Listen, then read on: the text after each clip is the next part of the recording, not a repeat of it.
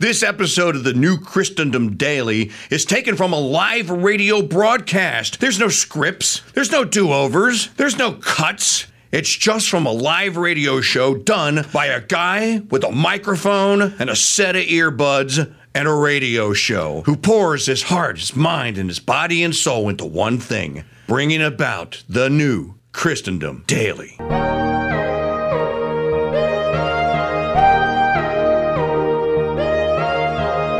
The executive branch of the United States has a constitutional duty to enforce federal laws protecting the states, including immigration laws. The result, I already read you that. By the way, if you're a new listener and you don't know me from Adam or you haven't heard this show before, let me catch you up on one thing that is very important that you understand and that you know here. Alejandro Mayorkas, who is the acting Secretary of the Department of Homeland Security, and thus he is over the INS, CBP, and the other agencies at the border. Alejandro Mayorkas does not have any power or authority. The Secretary of the Department of Homeland Security is powerless. Let me reiterate that to you. The Secretary of any agency or bureaucracy is powerless.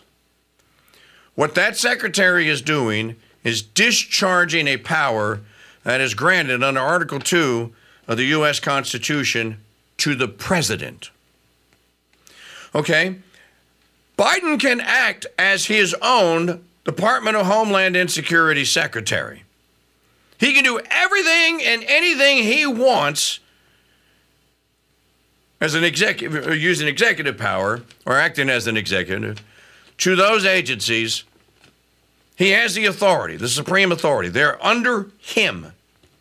Just name your Treasury Secretary. That's Biden's power. There are no secretaries called for in the U.S. Constitution. You can have them, but you don't have to have them.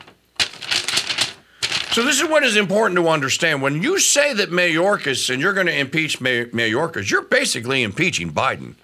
Because Mayorkas is just doing what Biden is telling him to do.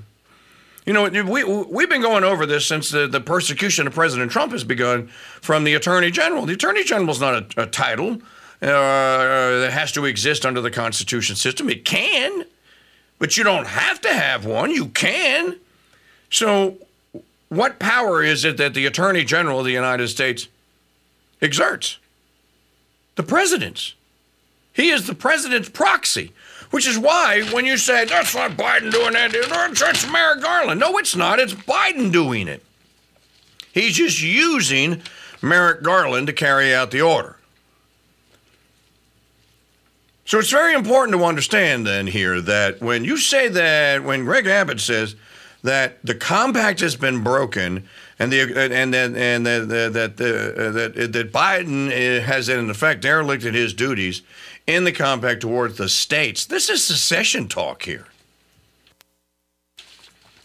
This is what you would say prior to an actor going like, you know what, we're going to go further. Get out.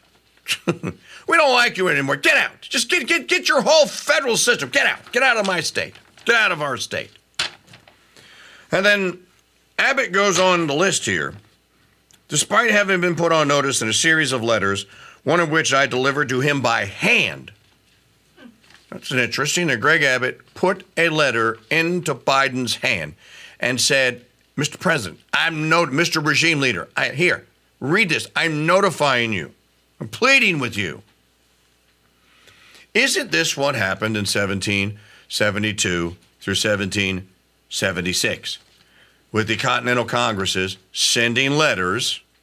If you don't do what we want, we're going to send you a nasty worded letter and tell you how upset we are.